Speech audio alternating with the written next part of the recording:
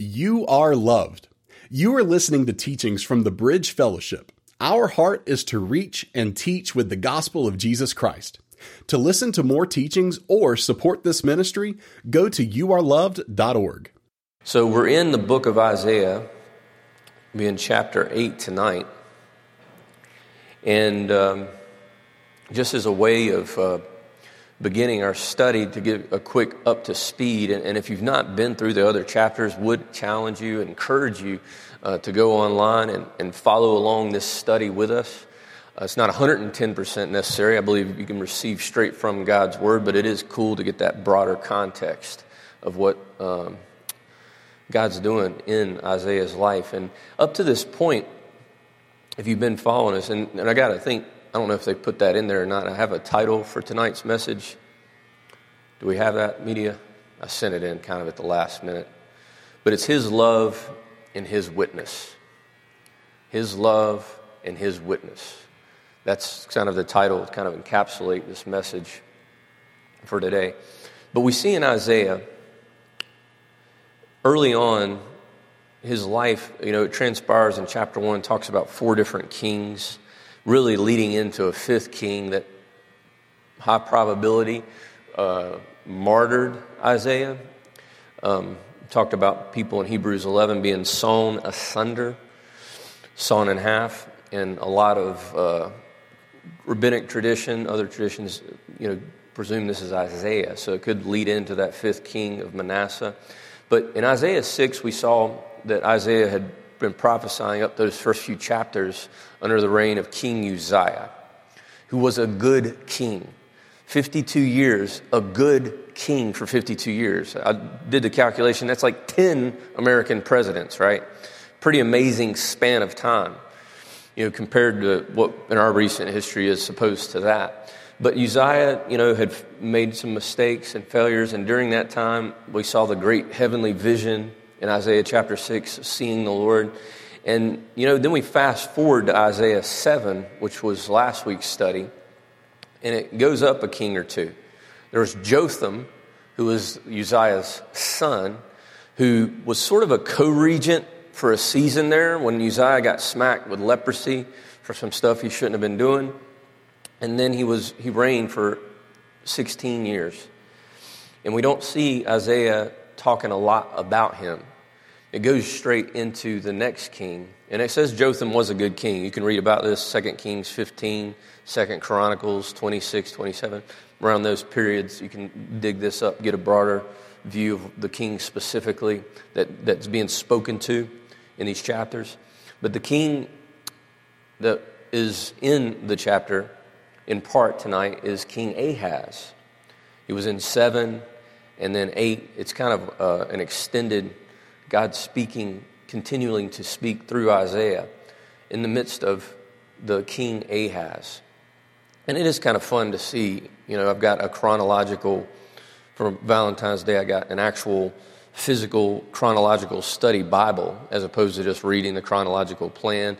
But when you start getting into the kings and the prophets, we're used to a book here, a book there, a book here, a book there. But when you go through chronologically, it's really fun to get the details in their exact order as opposed to a king and when a prophet's prophesying towards him.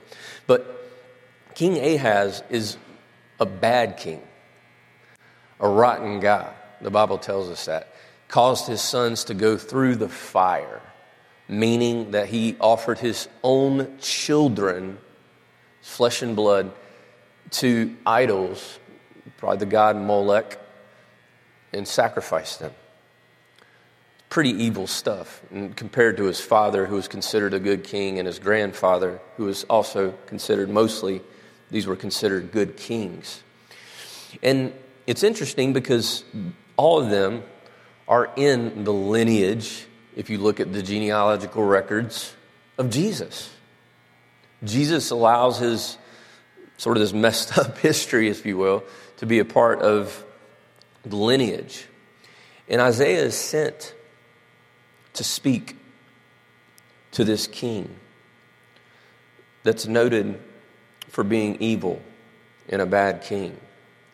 And I think of that out of the gate. I think of how much mercy and love God has for even the most ungodly. He could have, Isaiah, forget about this guy. You know what? I'm going to transport you over here, to go do something else. He just let him have his own way, right? But we see God condescend to that Ahaz's level and send forth Isaiah to be a witness toward him. That's some amazing love there. I'm talking about a guy that sacrifices on children. I mean, this is God's mercy, no doubt extended. And he graciously does that. He did that with Ahaz. And last week we saw how specific, Isaiah went with one of his children to speak to the king. And there was a messianic prophecy mixed into there. And there's some mixed in to our study tonight. So let's pick up here as this prophecy continues, in part with some events that are going on around King Ahaz and some of the northern king and Assyria as we get into the chapter. So Isaiah chapter 8, verse 1. Then it says, "Moreover, the Lord said to me, take a large scroll and write on it with a man's pen concerning Maher-shalal-hash-baz. And I will take for myself faithful witnesses to record Uriah the priest and Zechariah the son of Jerebekiah." Now, this is no small feat. I mean, we're so used to using pens and paper, right? This is ancient times. It wasn't like, just go to the drugstore, pick you up a notepad and write this stuff down, Isaiah. I mean, this was no small feat for him to have this. Now, it does speak to the political class that Isaiah was, had probably had relationship with previous kings. So he was in that influential entourage of where the kings would be, perhaps in a palace or somewhere in a cabinet or just among the spiritual consultants, if you will. So there was no doubt some influence. He could have access to doing these things. Now, this Maher-shalal-hash-baz is the longest name in the Bible, right? Beat out Methuselah by a few letters, I think. But it's a pretty outstanding name. And the name means speed to the spoil, hurry to the plunder. All right? Just in case you guys wonder about, if you have children, grandchildren coming up around the bend, this is actually a name that God tells Isaiah to name one of his children. So, hey, you want to be unique, right? Maher-shalal-hash-baz, right? I don't know how you do an acronym with that. MSHB, come here, But big name. Now, it is cool to see that when God gives Isaiah this vision, there's some simple things that I think that are important that we can take away, is that he asked Isaiah to establish the vision and the word that God had given him. Isaiah, you need to take notes, right? Write this down. You probably would have to write that long name down. It's not going to, he's going to outbeat him with a second name that's even bigger than that. What is it? I don't want to get into that. But so he gives him a vision, asks him to write it, and he takes witnesses for a public record. This is the priest and this Zechariah, 2 witnesses. Often you see that in the scriptures, 2 or 3 witnesses, let every word be established. Mentioned in the Old Law and in the New Testament, Jesus speaks of this as well. And that's a good thing for us to note here. I put this as a life lesson, is that take note when God is establishing his word to you. And have the right kind of faithful people to help you see his word worked in your life. Right? Take note when God is establishing his word to you. And have the right kind of faithful people to help you see his word worked out in your life. This is one of the best ways to get the application of God's word going in your life. Write it down and get some faithful people. And notice I put in my life lesson, the right kind of faithful people. You know what I mean? You don't want to hire the wrong kind of person to fix something at your house that has no experience in that area to fix it, right? some common sense stuff. You want the right kind of people. I mean, if you just got saved, as an example, or you're kind of new to the faith, or you're trying to grow in the Lord, you don't want to go to, somebody that doesn't know anything about anything, that's more of a skeptic than they are a person that's trying to do what God's Word says. That's probably not the right person to get you off your feet and help you get going or help keep you accountable, So that's just a little tidbit thrown into that first few verses. Now, verse 3. Then Isaiah says, "Then I went to the prophetess, and she conceived and bore a son." This is Mrs. Isaiah. We don't know her name, right? He was a prophet, and she was a prophetess, maybe in her own right. If you want to study further, there's a lot of cool things. There's a lot of women considered prophetesses in both the New Testament and the Hebrew Scriptures, like Moses' sister was considered a prophetess. That's a whole study if you want to pursue that further. "And she conceived and bore a son. Then the Lord said to me, 'Call his name Maher-Shalal-Hash-Baz.'" Because you probably forgot that when I told you the first time, right? That's worth repeating. Now, verse 4. It says, "For before the child shall have knowledge to cry, my father and my mother, the riches of Damascus," and that's in Syria, "and the spoil of Samaria," that's in the northern tribes of Israel, Isaiah's primarily in Judea, the southern, remember the split, "and the spoil of Samaria will be taken away before the king of Assyria." Now, I have a little baby girl. She started saying mama and dada around 5 months. She could say it, I mean, just like most kids, she probably won't say it around a bunch of people she's never met before, but she'll mama, baba, So I don't know. God's putting a little bit of a time stamp on the events that are getting ready to unfold.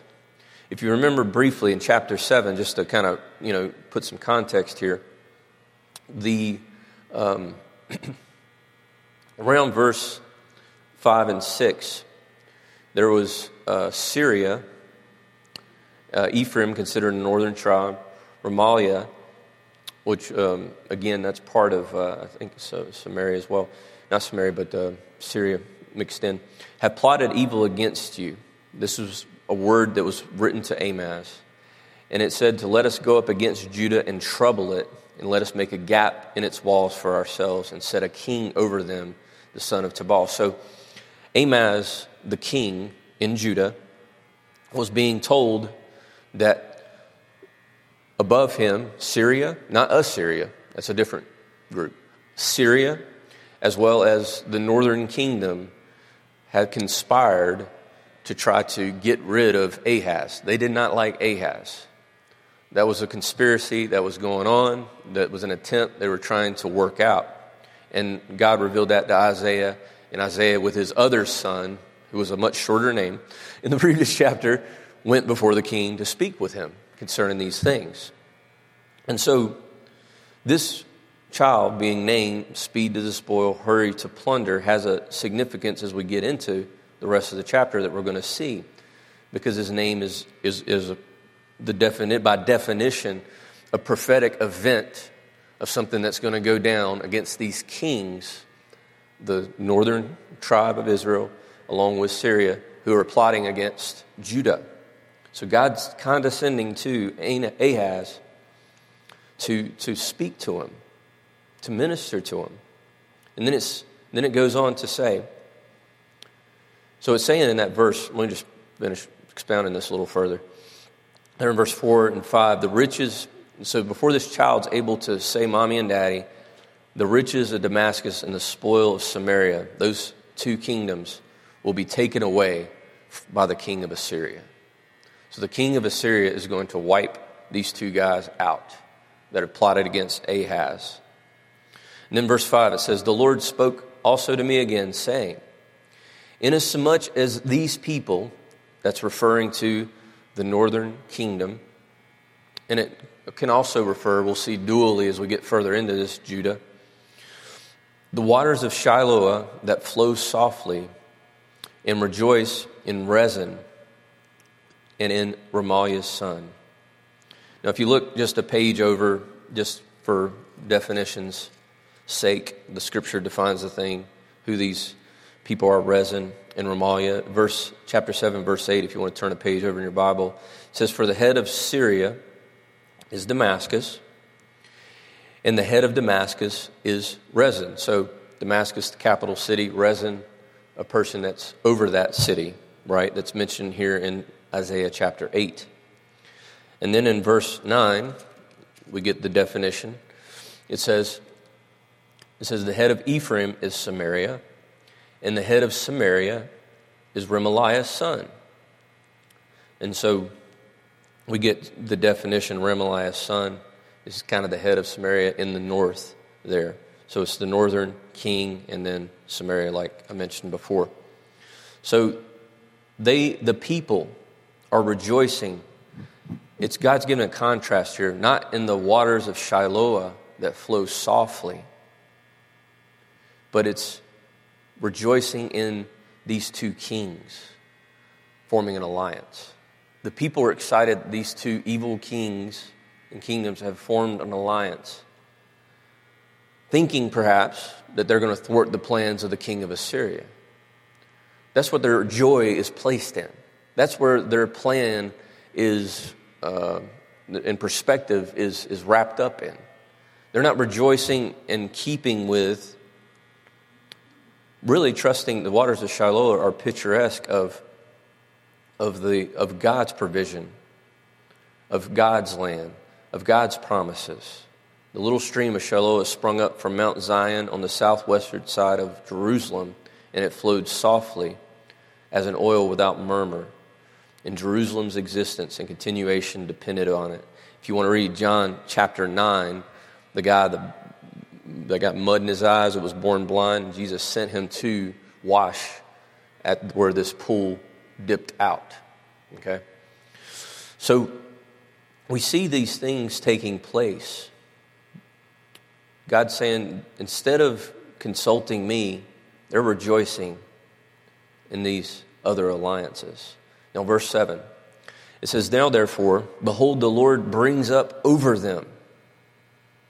He brings up over them the waters of the river, strong and mighty, the king of Assyria, in all his glory. He will go up over his channels and over all his banks. That's outside of his territory where Assyria is. His influence is going to go up over and outside of all that. He will pass through Judah. He will overflow and pass over. He will reach up to the neck, and the stretching of his wings will fill the breadth of your land, O Emmanuel.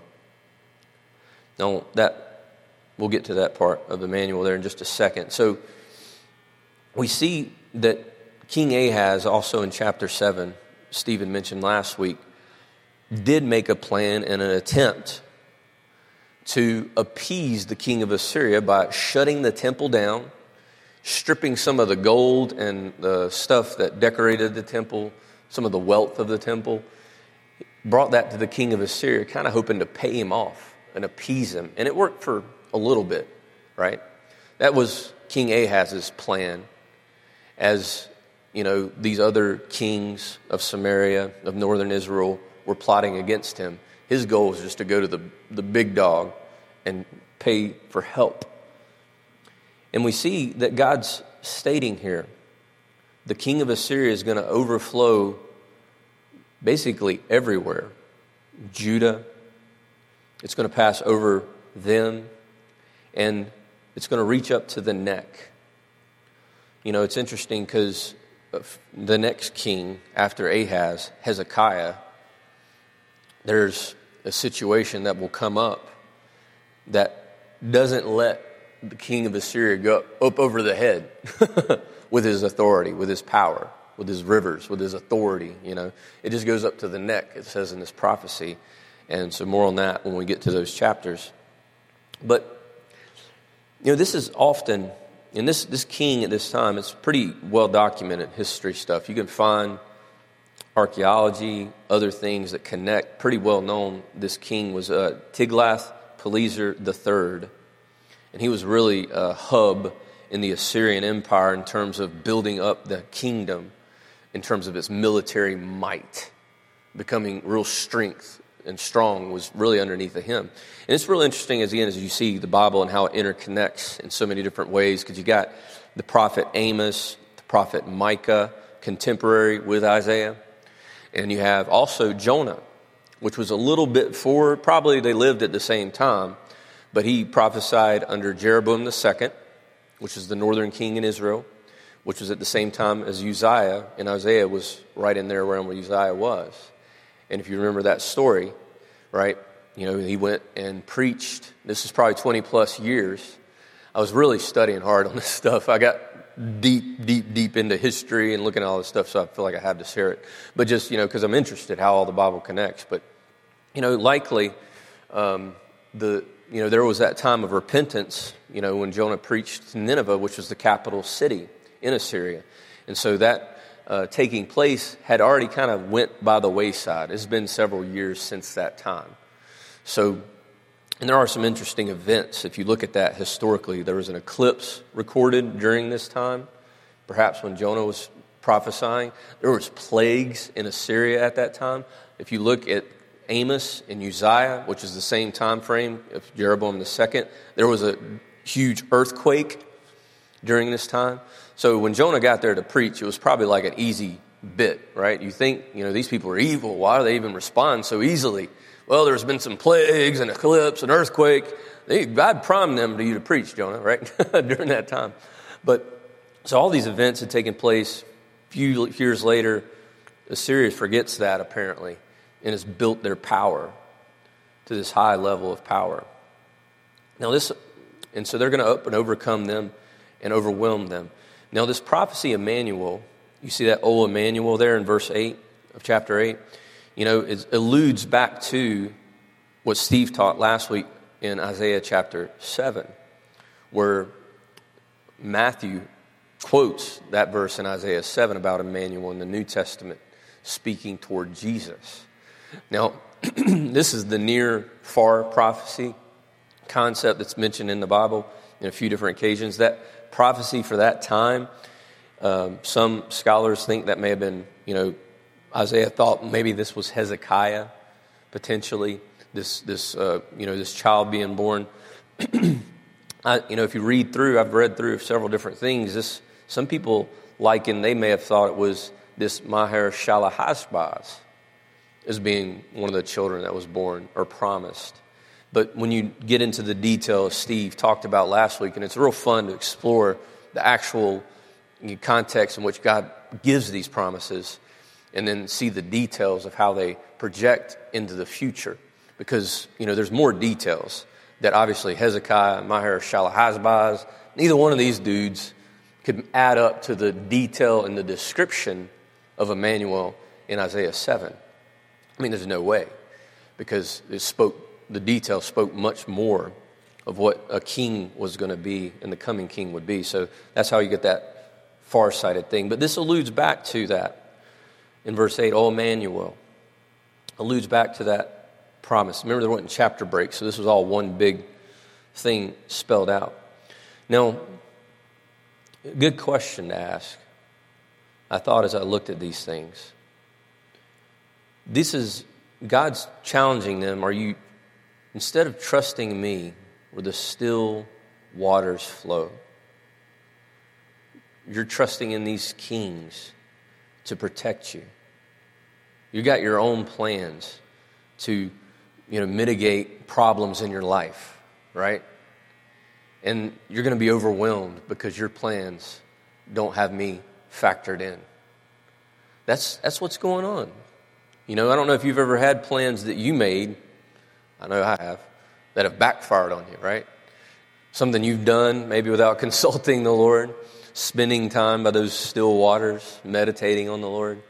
Instead of having a quiet time in a quiet place with a quiet heart before God and making that decision in His peace with the living water, the Holy Spirit ministering to you. You know how we get caught up in those frenzy moments? You got to make a decision now, right? It's just, whenever I've done that, it's sometimes backfired on me. And that's really what's going on in the chapter in its context. I want to encourage you in simplicity. Let the Lord lead you. This is Psalm 23, 1-3. The Lord is my shepherd, I shall not want. He makes me to lie down in green pastures. He leads me beside the still waters. He restores my soul. He leads me in paths of righteousness for his name's sake. You see, God leads us in still waters, like the waters of Shiloh, with peace, with restoring us, and on right paths. That's the way he leads us. Greener pastures, right?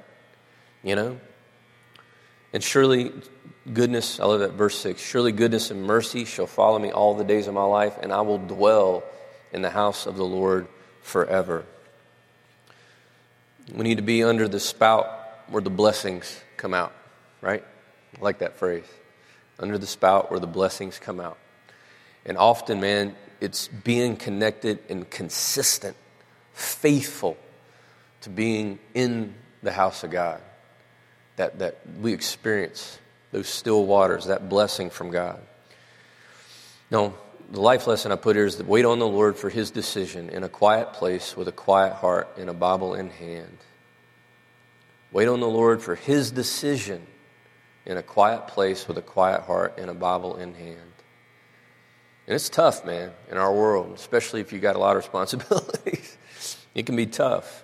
But man, that's the place to be. Verse 9, it says, God goes on to say to these people that wouldn't listen to his counsel, wouldn't stay in the waters of Shiloh, but trusted in these kings and their alliance and their abilities to fight against the king of Assyria. That's what they were putting their faith in. He says, be shattered, O you peoples, and be broken in pieces. Give ear, all for you far countries. Gird yourselves, but be broken in pieces. Gird yourselves. Make yourself ready, but be broken in pieces. Take counsel together. Let's come together and talk about this. This bond, this trust we made in these kings to help us go up against Assyria. But it will come to nothing. Speak the word, but it will not stand. For God is with us. That God is with us, maybe Isaiah probably speaking. The plans for Syria, for Israel, for Judah, Ahaz, trying to bribe the king of Syria, didn't mean anything. Didn't mean anything. We can stockpile our goods and our resources. You can have guns and ammo and food and resources, but if God's not with you, it don't matter. It don't really matter. I'm not saying not to do those things, but if God's not with you, it doesn't matter. I'm sure these alliances that they made them feel good at first. Like, yeah, we got this king, and they're thinking they don't like Ahaz. We'll just get rid of him, then we'll have all Judah too. No. Made him feel good in part, but it didn't mean anything. It was a waste of time. Now, verse 11 says, for the Lord thus spoke to me, that's Isaiah saying, with a strong hand, and he instructed me that I should not walk in the way of this people, saying, do not say a conspiracy concerning all that this people call a conspiracy, nor be afraid of their threats, nor be troubled. You got to kind of put yourself in that atmosphere. The king of Assyria had some feats and had looked strong, and so therefore these little alliances were happening, right? That's talking about in the text. And so they're in that atmosphere. All right, there's a power. The king of Assyria, he's out there. Evil king. They do evil things when they capture their people. We got to form this alliance. There's a lot of crosstalk. Probably not, I'm saying this as a poetic license thing. It's not necessarily in the text. Probably a lot of crosstalk about what might happen. Oh no, what's the government going to do? What's going to happen? I don't know. What is going to happen? Martha, what are we going to do? Just all these things going on. There's a conspiracy over here. There's a conspiracy over there. There's one over there too.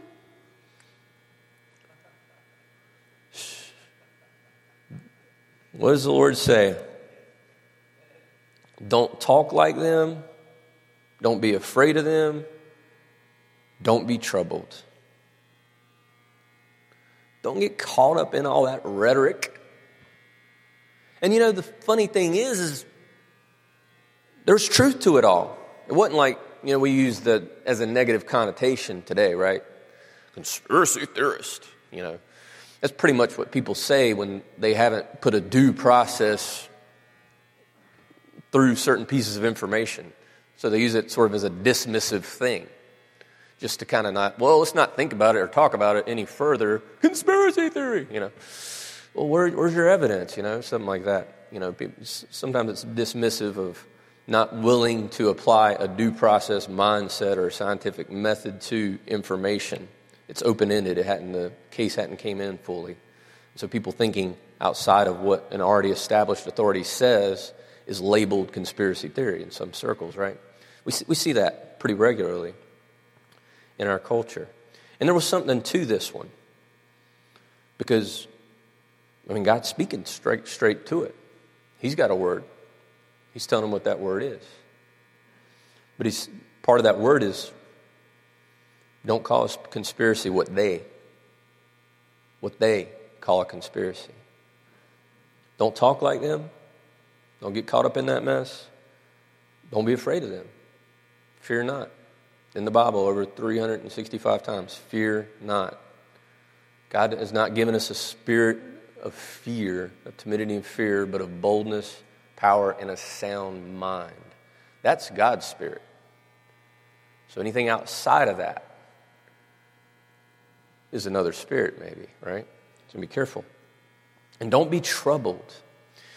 You know, we hear all this speculation of stuff in our day. I wrote these little fast, fun facts. 85% of what subjects, this is a study, 85% of what subjects worried about never happened. And with the 15% that did happen, 79% of the subjects discovered that they could handle the difficulty better than expected, or the difficulty taught them an important lesson worth learning. So this means that 97% of what you worry over is not much more than a fearful mind punishing you with exaggerations and misperceptions. You know, Winston Churchill said, when I look back on all these worries, I remember the story of an old man who said on his deathbed that he had a lot of trouble in his life, most of which never happened. Why would we take the little time cards that God's given us here on planet Earth and just start throwing them at stuff that just doesn't even ever materialize into anything? Fears, concerns, worries, speculations, right? And then put as a life lesson is that let not your heart be troubled. That's Jesus. Let not your heart be troubled. I mean, think about what if we took those time cards that God's given us and really concentrated on Jesus and loving Him and loving the person and the people that are right in front of us to the best, love them the best that we can for the kingdom. What if our time cards were put into that? You know, more so than, well, if I don't do this today, then next year and 3 years and 4 years and 5 years from now, this, that, or the other might happen. I'm not saying don't plan. I'm not telling you what to do. But just some things to think about, right? Verse 13. It says, the Lord of hosts,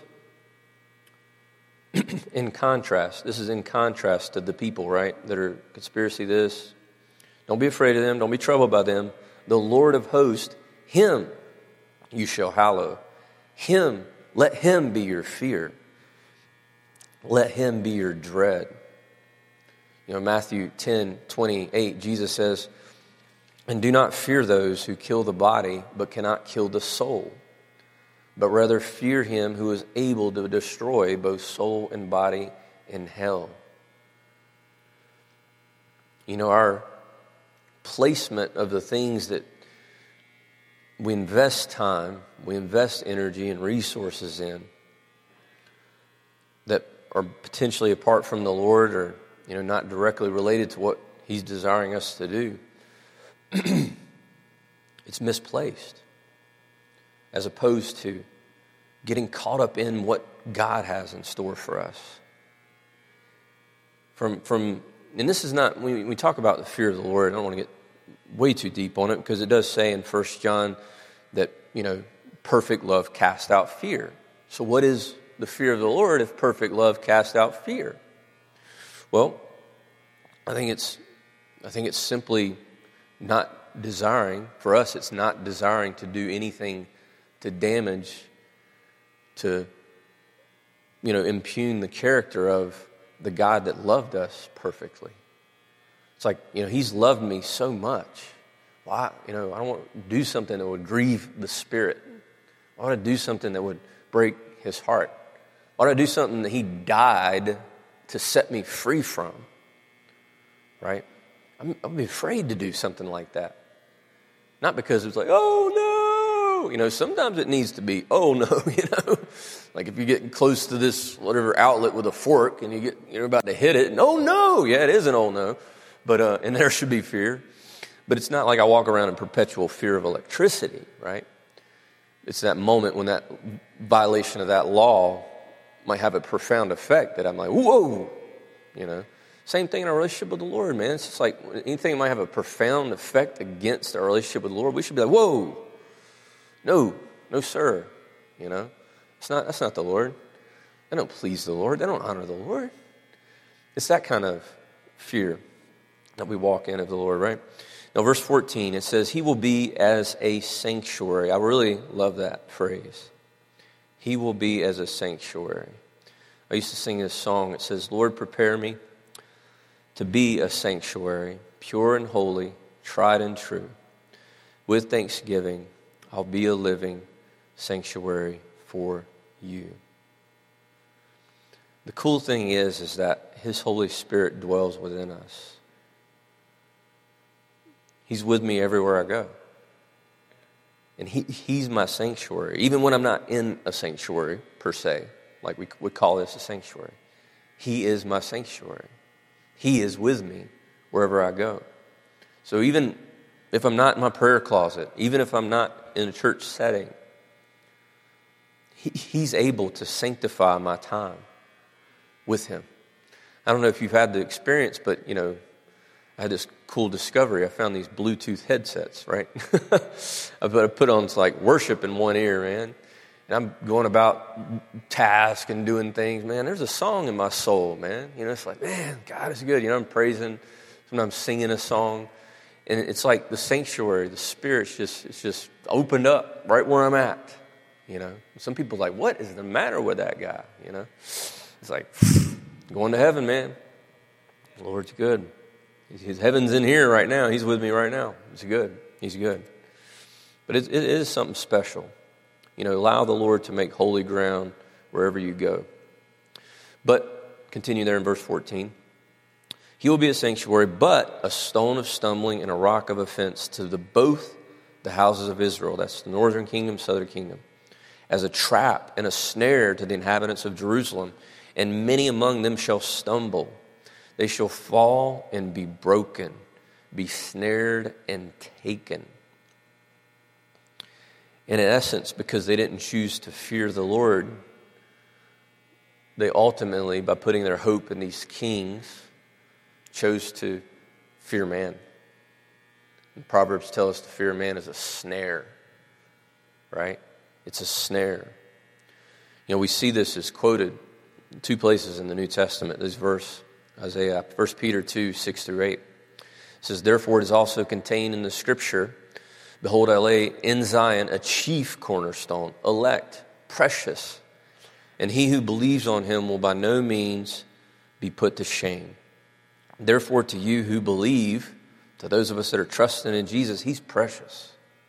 But to those who are disobedient, the stone which the builders rejected has become the chief cornerstone, and a stone of stumbling, and a rock of offense. They stumble, being disobedient to the word to which they also were appointed. Because they disobeyed the Lord. They weren't looking to the Lord in this chapter. And in 1 Peter, they stumble. You know, it's interesting because, you know, the rock can be your foundation, and you be strong and not be stumbled and not moved. But if it's not your foundation, if it's not your chief cornerstone, if he's not king, you're going to just stumble over it, right? And it's pretty easy to see that. Why? Because you're building your life on something else besides the foundation. And that is all going to burn up. It's all going to stumble. It's all sand, castles, right?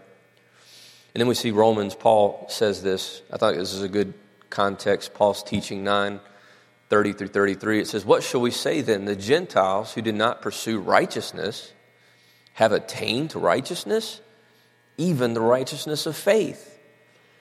But Israel, pursuing the law of righteousness, has not attained to the law of righteousness. Why? Because they did not seek it by faith, but as it were by the works of the law. For they stumbled at that stumbling stone. As it is written, behold, I lay a stone in Zion, a stumbling stone, a rock of offense, and whoever believes on him will not be put to shame." So Paul's using that Isaiah quote to talk about the difference between Gentiles that have trusted in God by faith and received righteousness from God, as opposed to the Jewish people who are trying to work it out, make it happen on their own. Couldn't do it because that wasn't God's way. That's not God's way today.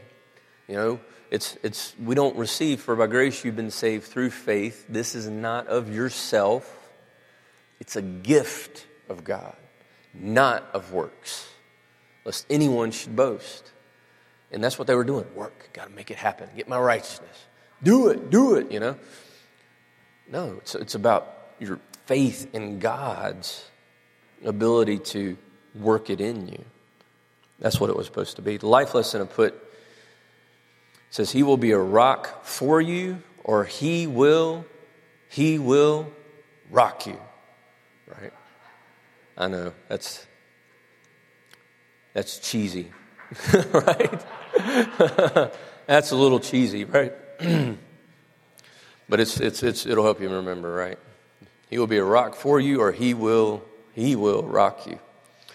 All right, now verse 16. Really, you just rock yourself to pieces. That's what it is. Verse 16, bind up the testimony. This is Isaiah speaking. Bind up this testimony. The testimony of what you just heard about. I got to get a short name, Mal. Right? Maher al-Hashbaz, whatever. You know, that's some of the testimony. Bind this testimony, seal the law among my disciples. So apparently Isaiah, through his influence, remember he was called in Isaiah 6. Now, that's at the year King Uzziah died. Jotham reigned 16 years. Ahaz, I forgot off the top of my head how long he reigned. But 20 plus years at least have transpired. So Isaiah, serving in his calling, has disciples, students. You know, he's a Jedi master. He has little apprentices underneath of him that are following Jesus. I always use that analogy to help me to think of disciples. But so that's what's going on here. You know, and I think how important it is, bind up the testimony, for us to have the blood of Jesus that covers our sin, right? It says we overcome by the blood of the Lamb and the word of our testimony, Revelation 12:11. How that really is like putting the silver bullet in our weapon of our spiritual warfare in defeating the enemy. Because it specifically states that in the verse. We overcome him, the enemy, the accuser, in Revelation 12, by the blood, his blood, and the word of our testimony. It's super important, right? That we build each other up with our testimonies. And we keep his word, right? Keep his word sealed among the disciples. Verse 17, it says, and I will wait on the Lord, who hides his face from the house of Jacob, and I will hope in him. Now, this idea of waiting on the Lord is not sitting around just doing nothing. It's like, oh, we're going to wait on the Lord, just not do anything. I'm waiting on the Lord, This is like waiting a table, kind of waiting on the Lord. It's serving, if you will, while you're waiting on the Lord, serving the Lord. And that's important, is that, especially as disciples of Jesus now, is that we're faithful in serving in some capacity, right? It's hard to take a parked car that the ignition turned off and turn it somewhere, right? It needs to be moving to a certain level, right, for it to go somewhere, right? And it's important. You're faithful in small things. Don't despise the day of small things. We're serving in small ways, honoring God with what He's blessed us with. And He takes us often way beyond that when we're doing that. But anyway, there is that sense mixed in there that He is expectantly waiting that God will move in regards to the prophecy given to Him, as we mentioned in the chapter. Now, verse 18, it says, "Here I am, and the children of whom the Lord has given me." So we mentioned there in, I think it's Isaiah 7:8 or 7:3, it talks about the other child that was with Isaiah. It says, "Then the Lord said to Isaiah, go out now to meet Ahaz," that's when he met the king, "you and Shear-Jashub, your son." Now this was his other son before Maher-Shalal-Hash-Baz. That was before him, his other son. "At the end of your aqueduct, or the upper pool, the upper highway of the fuller's field." So the Lord, Isaiah has both his sons. Here I am, and the children.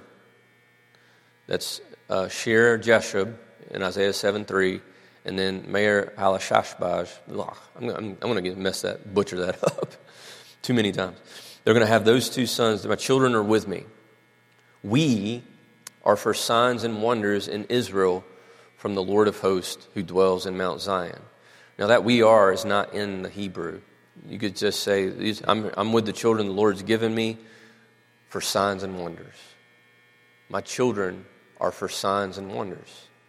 Because the name of Maher-Shalal-Hash-Baz, I'm reading it carefully instead of trying to say it off the cuff, means the fulfillment of the king of Assyria will overtake these two cities before the child says, "Mommy, Daddy," right?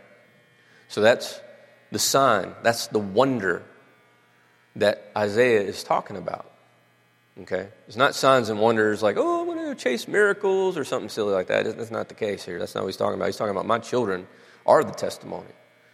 They are the sign and the wonder that God is using. And I think it's awesome that God uses Isaiah's children to minister with him. I mean, taking his son before the king, And sometimes kids just have an amazing way of breaking the ice, especially if they're cute little kids, right? I've seen many doors open where, there's this one customer I have that I've got like several, like 40 plus customers. It's really difficult to deal with. And I started to just chat with this person, try to build a rapport, because they're so difficult to deal with. It's like, all right, I got to get them thinking about something else besides just always negative. So I was talking about, family stuff, and I got a little, baby girl. She just started talking and walking. Really? You start showing a picture, and all of a sudden their heart just melts, and they're open, and they're talking to you and stuff. And it's a great opportunity to share the Lord then, because then what are they going to say, right? But God uses the family. Psalm 127, verse 4 and 5, it says, "Like arrows in the hands of a warrior, so are the children of one's youth. How blessed and happy and fortunate is the man whose quivers filled with them. They will not be ashamed when they speak with their enemies in gatherings at the city gates." Interesting how Isaiah brought his first son to the king and prophesied to him. And it's just really neat how the Lord uses children. If you got kids, maybe you can serve in children's ministry if you don't have kids or grandkids. I mean, there's ways of connecting. It's such a great way to minister and allowing our kids to be in ministry with us. I think of my son, Jacob. He's 4. We were doing some type of devotion, and he started talking about Paul. And I think the little devotional talked a little bit briefly about Paul and a shipwreck. He's like, hey, isn't there like a Superbook lesson? It's kind of like an animated series that we go through the Bible with the kids here. It's like, yeah, there's a series on Paul's shipwreck, and I said, well, maybe we'll watch it. So we watched it. I think it was on Shabbat. We took the time to watch it. And there was a guy messaging me needing some ministry. And so I called this guy. He just needed a brother to talk to. I said, yeah, I'll talk with you, man. I started chatting with him. And I used that story to talk to this guy about the things the Lord was talking about. The book of Acts, Paul had set his heart to go to Rome. And then, there's spiritual people saying, Paul, you can't do that, And then he gets into this, big fight with the Jewish people trying to preach to him. They're trying to beat him down. The Roman guard has to save him from that, He gets thrown, in jail. He has to sit before Festus. He has that situation. Then he ends up getting on a ship going to Rome. He's like, yes, I'm finally going to see Caesar. Bam! Gets in a wreck, destroys his boat and stuff. And it's like at any point along the way, Paul could have been like, this is totally not God. I should have listened to those guys back, that told me that I was going to get thrown in prison. That's how I would think, initially. But God came through. He sent an angel to encourage him. You see other moments where God encouraged Paul along the way to his that one desire to preach the gospel, see Caesar, right? And I said, that's often how it is, bro. That's how I was talking to this guy. I was like, man, you set your heart to serve the Lord. Then all of a sudden, it's like all this stuff starts happening in your life. And I said, you got to get closer to the Lord and renew your mind toward that vision He gave you and continue to press on. Because every outward circumstance possible, you read that story, right? I would have quit a long time ago if I had just a little bit of persecution. But he pressed on. He pushed in. God used that in a powerful way. But all that was from my son, just sparking the conversation, how the Lord works. The life lesson I put here is don't let your children wander in the ways of the world. Train them to be a wonder for the wonderful Counselor. Amen. Isaiah said, we, our children, my family, are for signs and wonders in Israel. Verse 19. It says, and when they say to you, seek those who are mediums and wizards who whisper and mutter, should not a people seek their God? Should they seek the dead on behalf of the living? No, we obviously have an obvious historical example. They should have one in their first king, Saul, right? Who wrongly, in an act of kind of hitting a downward spiral. He disobeyed. God told him wasn't going to make it. He don't feel like he's hearing from God, so what does he do? He goes to a medium to consult the dead, supposedly Samuel, and get insight about what he should do because he felt like God had forsaken him. God strictly prohibits this type of stuff. You want to name it out. I mean, like the crystal balls, palm reading, astrology sign reading, getting, the psychic hotline. And I thought it was funny. I heard the pastor talking about this. He said, I've never done this, but I've always wanted to just call the psychic hotline and have them pick up the phone. And they say, hey, how can I help you? What's your name? You should know. You tell me, right? You're the psychic hotline. We need your credit card information. You got it. You should know, right? You should have mine. You're psychic, right? Oh, so I thought it was funny. But, it is funny, though, talking about the dead people, seeking the dead. I don't think our culture is too far, in some ways, from running after that. I mean, I hear people in Christian circles. I understand they probably mean it to the nth degree in which I'm getting ready to explain it. But it's interesting if you follow some logical steps. It ain't that far to get to this consultation with the dead. People talk often. I hear people talk like, I know they're just watching over me. Well, if they're in the presence of Jesus, they're probably like blown away by Him right now. No offense, personally, in any way. They're probably blown away by Him more than anything. Or I feel their presence with me. They somehow God's let them come around and become a ghost and they're haunting me or something weird, or they're trying to speak to me still, or got unresolved issues. You see that, you start playing with that narrative a little bit, it all of a sudden gets conflated. And a lot of ancient cultures, Chinese cultures, cultures of the past, of pagan cultures, really bought into heavily this consultation with dead ancestors. And God prohibits that. It's just prohibited. The next thing you know, you got Whoopi Goldberg embodying some spirit of an old relative, right? That was some movie, sorry. If you follow that reference. But she's playing a medium. But anyway, it goes down a bad way, a bad trail. And that's what's happening in this culture. Isaiah wouldn't be speaking to it. God wouldn't be speaking to it if it wasn't some form of that occurring, or the temptation of that at hand, as opposed to seeking God, seeking through these other methods. Verse 20 says, to the law and to the testimony, if they do not speak according to this word, it is because there is no light in them. This is huge. This is huge. It's people, the enemy says, it talks about the enemy presents himself as an angel of light. That's how he comes. He doesn't come in like some, just some horror film. He can work through that too, I'm sure, but, it's often in a subtle way. It's not just, it's Jesus and something else is often what our culture these days are presenting to us.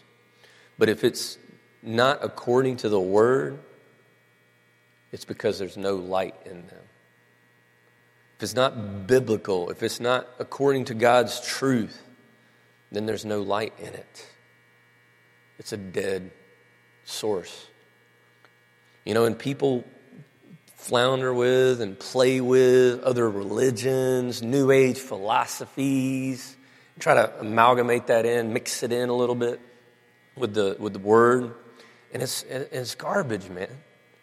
It's garbage. It's like, oh yeah, Jesus has some good stuff, but what about Buddha? He had some good stuff too. No, he didn't. And obviously he didn't have anything good on weight loss. But he just didn't have anything. Part of it is there's elements of things that you can look at in other cultures, in other religions, and other philosophies. And you could say, hey, I see sort of that principle mixed into the Bible. And there may be a certain sentiment of that's true, right? That probably is true. But here's what the reality is. There's a dumpster out back here we put a lot of garbage in. There might be a piece of food in there that's edible, You might survive if you eat that piece of food. But is that a great place to go find a meal? Please say no. Please say no. Please say no. No, you don't go to the garbage can to find food, unless you're starving. But, some people do. But it's not the ideal place you go, When we're sourcing for truth, we shouldn't be sourcing things outside of God's word as a primary source. We can use things like Paul did when he went and talked and said, hey, there's an unknown God. Did Paul sit at the feet of the unknown God and worship him and read his books? No. He just used, I can use this for an illustration. Just extrapolate that and talk about the real God. It's a difference between the two, right? You got to know the difference. The life lesson I put here is don't get your spiritual food and truth from the trash can of sources outside of God's word. To the word and to the testimony. To the word and to the testimony. The Bible is filled with 2,000 to 3,000 promises. You can ingest the Bible 3 chapters a day. They call it a pulpit pace. That if you read the Bible at a pulpit pace, I don't know what a pulpit pace is. You're like, yeah, we know. It's already time to leave. What are you talking? You're still talking. No, but it's a pulpit pace. Some phrase they use when they're reading the Bible from, I guess, out loud from pulpits. But they say you can read the Bible basically in about 70 hours and 40 minutes. That's less than 3 days, right? It's a little less than 3 days. Say it's 3 days. Listen to this. So 3 days, you can read the entire Bible cover to cover. I mean, nonstop 3 days, not like 3 8 hours, 3 24 hours straight days. Now, think of these things. I was listening to these numbers. 33 years, the average person, if you take the time metrics and average sleep spans, 33 years a person will be in bed. 26 years of that sleeping, 7 years trying to go to sleep. 4.5 years eating of your life. 8.4 years watching television. 13, a little over 13 years actual working. With screen time stuff, they're saying about 11.4 years of screen time. Some average person will spend 92 days in the bathroom of their life. Just think about that. If you multitask, you could have read the Bible 30 times in your life, right? 30 times. I mean, just reading through the scriptures.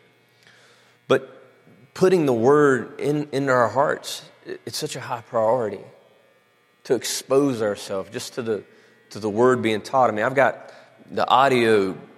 theatrical audio of the word I listen to. I got the reading of the word. I got a little waterproof Bible I can read in the shower. It's pretty cool, you know. But there's ways of ingesting the word. And I'm not going to go deep on this, but I thought this was a good life lesson I put together. Y'all can take it further if you want. Life lesson, handling God's word. We should read it through. We should be able to have it read through. We should understand the context of it. Not being a nibbler only. It's okay getting a devotional here and there, but we should really know it through and through, right? Pray it in. This is how we get the most out of the word. We read it through. We pray it in. Number 3, write it down. You know, Habakkuk wrote down the vision he heard from God. Isaiah was commanded by God to write down this thing with his son, right? You know, the kings in the Old Testament had to write out the whole Old Testament as a king. Write it down. It does something. You know, I'm not a good handwriter, but I try to take notes in different ways. Work it out. Create a workout plan where you try to take what you're learning and put it into practice, right? I mean, I don't know why people live in a theoretical world when it comes to the Bible. I don't do that when I play sports. I don't sit there and read a book on basketball, watch a video on basketball, think about it. So, oh, yeah, that's neat. And just speculate over it. If I'm a player, I play. I get out there and do it, you know. We're called to be doers of the word. You know, work it out, pass it on. One of the best ways I get from God's word is sharing what I've learned with somebody else. Sharing what I've learned with somebody else. And it helps one another. I mean, I hear people, and feel free. I mean, you know, don't feel weird like, you know, I didn't know that, or you already know this, and whatever. Dude, it's not like that, man, with the Bible. I mean, the Bible is like, I mean, you go to exercise, you don't do one sit-up. Think, well, I got that exercise routine down. You know, people read the Bible like that. And it's just like, yeah, I read that story. There's more to it, man. Work it out. Let the Holy Spirit work it in your life, right? I could really spend a whole teaching on that. We won't. Verse 21. To the law and the testament. Now, verse 21. It says, they will pass through it, hard-pressed and hungry. Now, it's speaking back toward our context text, talking about those that didn't heed, right? Those that didn't heed, that fall on the stumbling stone. They'll pass through it, hard-pressed and hungry. And it shall happen when they are hungry that they will be enraged and curse their king and their God and look upward. So God's issuing a warning about these things to these people. You know, you're not seeking the waters of Shiloh. You're trusting in these kings, and it's going to go bad. And then it goes down, what God said would happen. They're ticked at God. You know, they're mad at God. God, why'd you let this happen? You know, sometimes we get like that, right? If you're a God of love, why is this happening to me? You know, the people in Revelation curse God, right? Even though they know the things come from God. But God lovingly warns us so often. He lovingly warns us. Ride down the road, see a sign. Bridge is out 2 miles. Keep on riding. Bridge is out 1 mile. Keep on riding. Bridge is out 500 feet. me. It's like, dude, warnings, hello. I mean, all along the way. I mean, that's his mercy. That's his mercy. And yet, sometimes we get mad at God, even though he's, hey, look, read the book, right? Just take a snippet out of those 11.4 years of screen time and read the book, right? Just a little bit, and get some insight. Verse 22, it says, then they will look to the earth and see trouble and darkness, gloom of anguish, and they will be driven into darkness. And this is a sad time for these people, for King Ahaz, for these other kings that plotted against him, for all the people that are caught up in the poor leadership of these kings. They followed it, most of them, a lot of them, are driven into the darkness of allowing this evil regime of Assyria to take over. And it should bother us. I put this as a final life lesson. So if our worship team wants to come out, I'm going to read this final life lesson, and we'll take a minute to pray. It says it should bother us that some people are in the dark concerning the life and the love of Jesus. It should bother us. It bothered God enough to send Isaiah to give this passionate plea, to give this heads up of what's coming on, what's coming down. And here's how I want to let you know that these guys aren't going to attack you. That's not going to be the way it happens. That was God's mercy, right? Our hearts should be like Isaiah, willing to be a witness to them, to love and serve them, to pray for them with a fresh burden, and expect God to move in their life for salvation and growing as a disciple. We want our hearts intermingled with His love, to be His witness. Because unfortunately, the circumstances in our world are driving more and more people into the dark. I mean, it's just like the gas and accelerator is just, it's like pushed a little bit harder than it ever has been before. And people are forced with a choice. Wouldn't we love?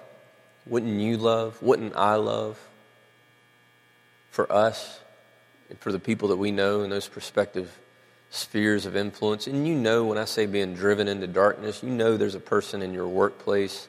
There's a person in your family that is on that broad path of destruction, and they are headed down that way quickly. The question is do we have the same heart that God had to want to reach His people, to warn these people, to show them love by doing so? Even if they ultimately reject it, and they will, some won't. But to leave the hope out there, the lifeline out there. That's His love. That's His witness. Let me pray. God, I thank you. I thank you for your love and your mercy extended to each one of us that are in this room and those that are also watching online or maybe listening through a podcast or some other method. Your love has been extended graciously to each one of us. Not only did you warn of what the darkness could do, Lord, you stepped into it. In the darkest hour this planet has ever seen was when the Father poured down all His wrath on Jesus. He took the brunt of the evil that we chose so that we might be forgiven. Maybe if you're in here tonight and maybe the sweetness and the savor of what God has done for us in salvation has kind of lost its flavor. Maybe it's become a little rudimentary. And we miss seeing the joy that He purchased for us. I invite you to pray to recommit your life. If you're listening and you've not committed your way to His, maybe you've wandered from the spout where the blessings come out.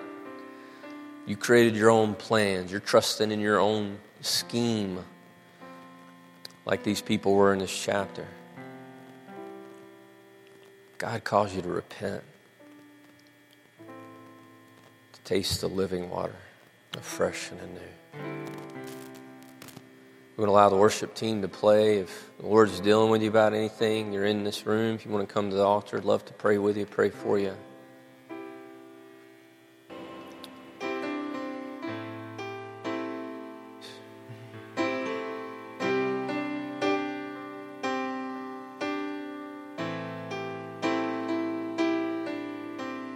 Soften my heart with oil, open my eyes to see, fill me with understanding, soften my heart to receive, soften my heart with oil, open my eyes to see. Fill me with understanding, soften my heart to receive. I want all that you have for me, Jesus, all that you have for me. Open my understanding,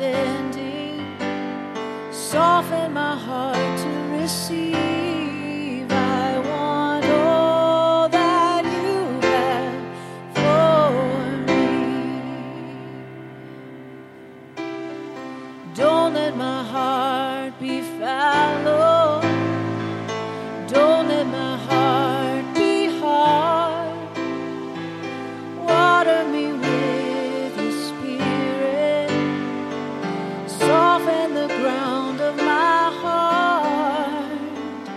Don't let my heart be fallow, don't let my heart be hard. Water me with your Spirit, soften the ground of my heart. I want all that you have for me, Jesus, all that you have for me. I want all you have for me. Open my understanding, soften my heart to receive. I want all that you have for me. I want all that you have for me, Jesus, all that you have for me. Open my understanding, soften my heart to receive. I want all that you have for me.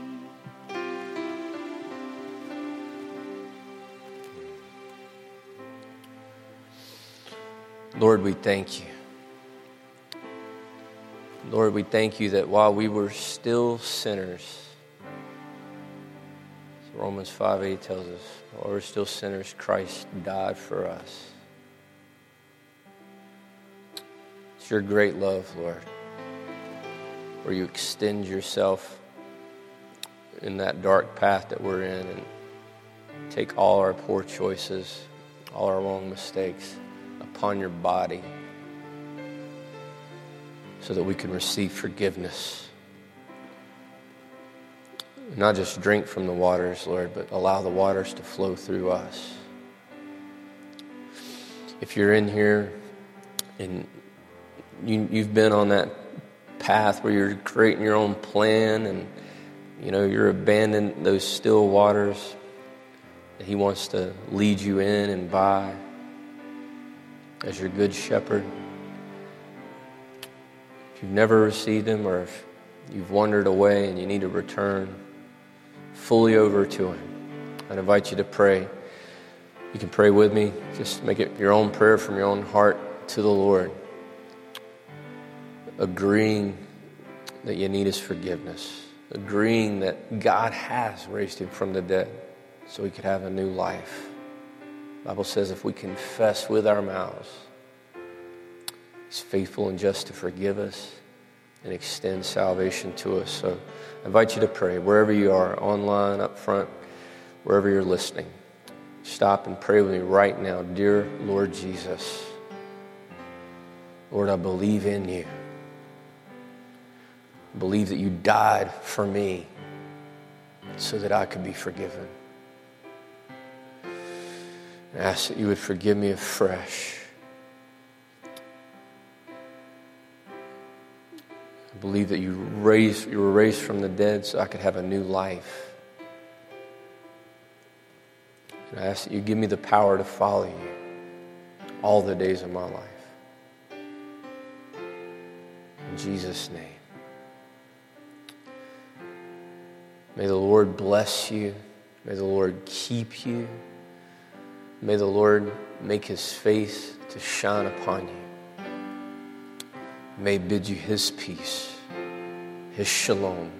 In the name of Hashem Yeshua, that is the name of Jesus. And everybody said, amen. God bless you guys. Thanks again for listening to teachings from the Bridge Fellowship. Feel free to share these teachings for free, but do not sell or alter these recordings in any way. For more teachings or to support this ministry, go to youareloved.org. And remember, you are loved.